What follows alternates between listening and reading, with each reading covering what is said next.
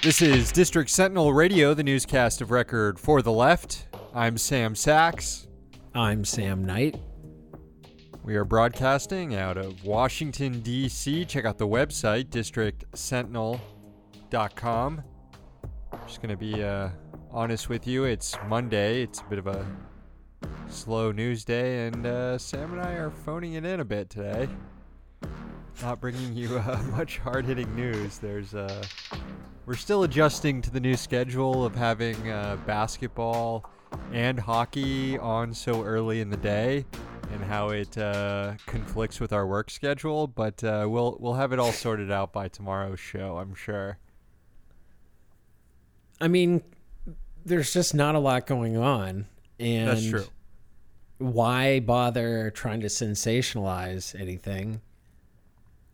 Yeah. We want to bring you an accurate portrayal of what's happening in the dark world of the federal government. Yeah. Speaking of, it's August. It's we're hitting that summer lull. indeed, Congress we are.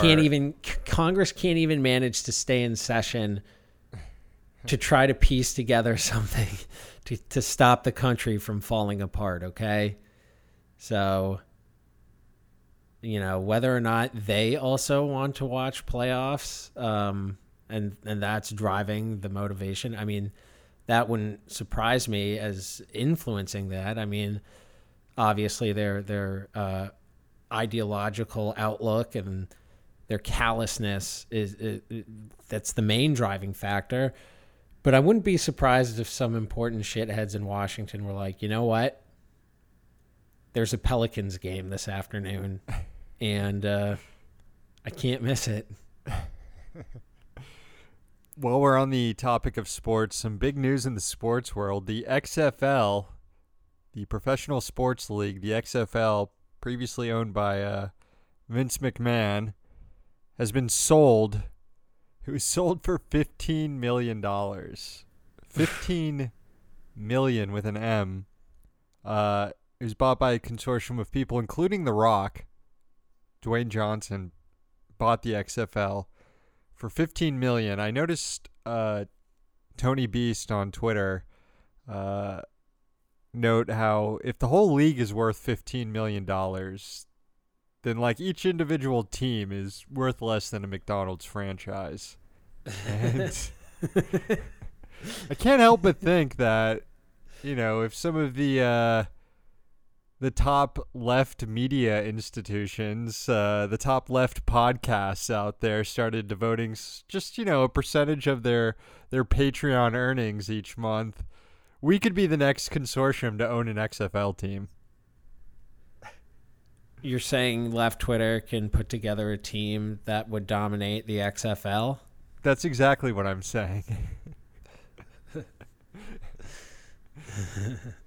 I just, I think so. about all the money and resources that went into the Bernie Sanders campaign on the left, and we could have bought the XFL with that.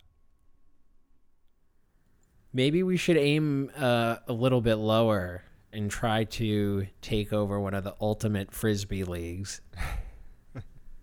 I think there are 2 professional ultimate Frisbee leagues, if I'm not mistaken. I think DC has like 2 different teams. I'm not going to lie. I've always wanted to get hammered and go watch some Frizz.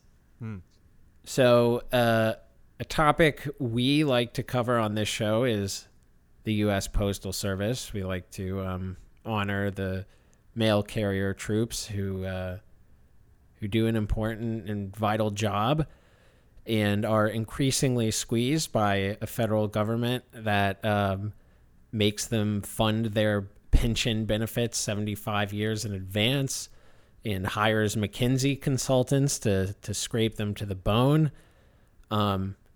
Needless to say, the USPS is much worse now than it has been at any time over the past a decade and a half or so, when the squeeze is already starting to get tight. And you're starting to see some coverage of how chaotic or I shouldn't say chaotic, of how hamstrung the Postal Service has been now, and how shoddy the service has been, and how this has been, as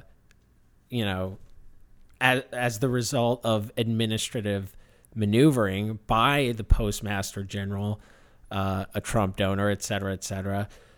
You're starting to see the Philadelphia Inquirer cover this story, and CNN. And I just wanted to note that we will get there. We have a great interview coming up on Means Morning News this week with Lisa Graves about the long push to privatize the USPS. And so if you're looking for the Sentinel coverage of the post office, you're going to have to check out Means Morning News, which right now, if you subscribe to the Patreon, the Sentinel Patreon, you do get 1 month's free access to Means Morning News. If this is still too much for you right now, it's understood. And we also release the Means Morning News as a podcast, just the audio. There's a Libsyn page. You can check it out there. I am excited for this interview, even though it's on a grim subject, but it's an important one. And just want to let all our letter carrier listeners know that we're thinking of them in these trying times, and solidarity. That's right. Okay, it's Monday, August 3rd, 2020. Here's the news. The U.S. government is on the verge of forcing TikTok to be sold by its Chinese owners, with Microsoft emerging as the most likely buyer. President Trump said Friday he was considering banning the video sharing platform because of national security risks. TikTok has 100 million users in the United States, which makes me feel incredibly old, as I have never logged on, nor do I have any desire to log on to TikTok. Sam Sachs, are you a TikTok user? I'm not, but I've watched quite a few that have been cross-posted on Twitter, so I am familiar with the genre. Yeah, the only TikToks I watch are the ones that make it to Twitter. I guess it's sort of like that ecosystem where people on Instagram share tweets that were like popular 2 weeks ago. So are we the people that are behind the times on Twitter? Indeed we are. Some liberals have suggested this is happening because a comedian named Sarah Cooper has gone viral on TikTok making fun of Trump. Democrats, however, have fully backed the TikTok crackdown. 2 weeks ago, the Dem-controlled House passed legislation banning TikTok from government devices in a 336-71 vote. And the Democratic National Committee has urged campaign staff to delete the app from personal phones. And so has the Republican National Committee. Here was what top Senate Democrat Chuck Schumer had to say yesterday about President Trump's push to ban TikTok. I have been very opposed to TikTok. I was one of the first to expose the Chinese links. And I have urged that TikTok be closed down in America. Congrats on getting ahead of that one, Chuck. Schumer also mentioned the proposed Microsoft deal. Here's what he had to say about that. There's a new proposal. Mnuchin and Meadows brought it up yesterday to have Microsoft take it over. There are some questions that have to be answered. How will the data be stored and secured? Will the Chinese have links into TikTok? So before I would be for such a merger, I'd have to get some answers to these questions. Today, Schumer more or less gave the deal his blessing. He tweeted, quote, "A U.S. company should buy TikTok so everyone can keep using it and your data is safe." As if a U.S. company like Facebook, Google, or Amazon gave a fuck about your data safety. If Schumer does want to complain about the Microsoft deal, here's one possible point of contention. The company said it was in talks with TikTok's parent, ByteDance, to buy TikTok's business in the U.S., Canada, Australia, and New Zealand. That group of countries usually also involves the United Kingdom, The so-called Five Eyes Intelligence Sharing Alliance involves the U.S., Canada, Australia, New Zealand, and the U.K. One critical partner would be left vulnerable under this deal. There have been questions of TikTok moderating content at the direction of its Chinese owners to filter politically sensitive content. But as far as the company's operations in the U.S. are concerned, that issue doesn't appear to be pertinent. Many users have logged on to TikTok to document their support for the uprising for Black Lives. That's according to the New York Times, of course. As I have said, I have not logged on to TikTok. All I hear about TikTok is filtered through one thing or another. One TikTok user with 400,000 followers named Kareem Rama told the Times, quote, "TikTok is to Black Lives Matter what Twitter was to the Arab Spring." Also, proof that the Chinese government is using TikTok for intel gathering is circumstantial at this point. As Washington Post tech columnist Jeffrey Fowler noted, quote, "TikTok doesn't appear to grab any more personal information than Facebook.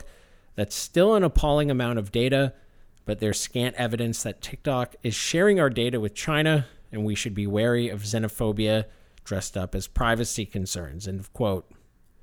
Sort of seems like the U.S. government is strong-arming a Chinese company into selling its incredibly popular product to a U.S. company. According to Reuters, the Trump administration has given Microsoft and ByteDance 45 days to work out a deal. 25 million people lost their pandemic unemployment insurance on Saturday. And this is what Washington has itself preoccupied with. TikTok. Finally, over the weekend, there was a prison riot in Georgia. The understaffed Ware State Prison in Waycross, Georgia, had been dealing with a coronavirus outbreak within its walls. 2 inmates had already died of the virus. Another 22 had tested positive. 32 staff were also confirmed to have COVID-19. After having their calls for help unanswered, inmates at the facility rose up late Saturday night and briefly took control of the facility. Live stream video from contraband cell phones showed prisoners asking the public for help. You could see a fire was started. You could also see that someone was shot. 3 inmates and 2 guards were injured in the confrontation, according to police. Other reports peg the number of injured, incarcerated people at 10. Authorities say that by 1 a.m. the prison had been resecured. Responding to Saturday's uprising, the Human and Civil Rights Coalition of Georgia defended the inmates. The organization released a statement noting that the events were caused because Ware, quote, has an entire building with sick inmates, adding, quote, they have COVID-19 with little to no medical care. Prisons have become hotspots for the coronavirus pandemic. In fact, looking at the 12 largest coronavirus clusters in the U.S., all of them are prisons. All the top 12 are prisons. Marion County Correctional Institute in Ohio is number 1. San Quentin in California is number 2. You've got Harris County Jail in Texas, Pickaway Correctional Institute in Ohio, and Avenal State Prison in California, rounding out the top 5. Nationwide, the number of people dead of coronavirus is more than 155,000. More than 4.6 million people have been infected. 32 states now, 32 are seeing their daily death counts increase. And with no segue whatsoever, we're just going to move right on to the poetry portion of the show. All new subscribers on Patreon at the $5 tier get their own haiku written for them and read on the air. And as Sam mentioned at the top of the show, they get a free month subscription to Means TV. So sign up now, patreon.com/District Sentinel. This first haiku goes out to Sebastian. Bubble sports do work, so let's build bigger bubbles. All take to bubbles. Thank you, Sebastian. This is for Steve K. A hot summer lull, stagnant nothing in Pisstown. Welcome to August.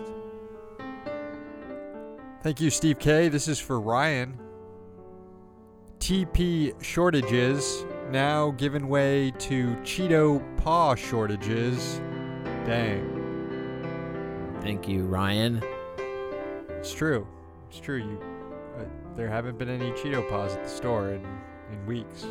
There's a Cheeto in the dang White House, but we can't get any Cheetos in the grocery store. That's right. Appalling. Finally, this is for Nick. Some tummy advice. Big bag of peanuts can crush. Proceed with caution. Thank you, Nick. And thanks to all the new subscribers. That's patreon.com/District Sentinel. We'll have some more haiku on tomorrow's newscast. We're here in DC, so you don't have to be.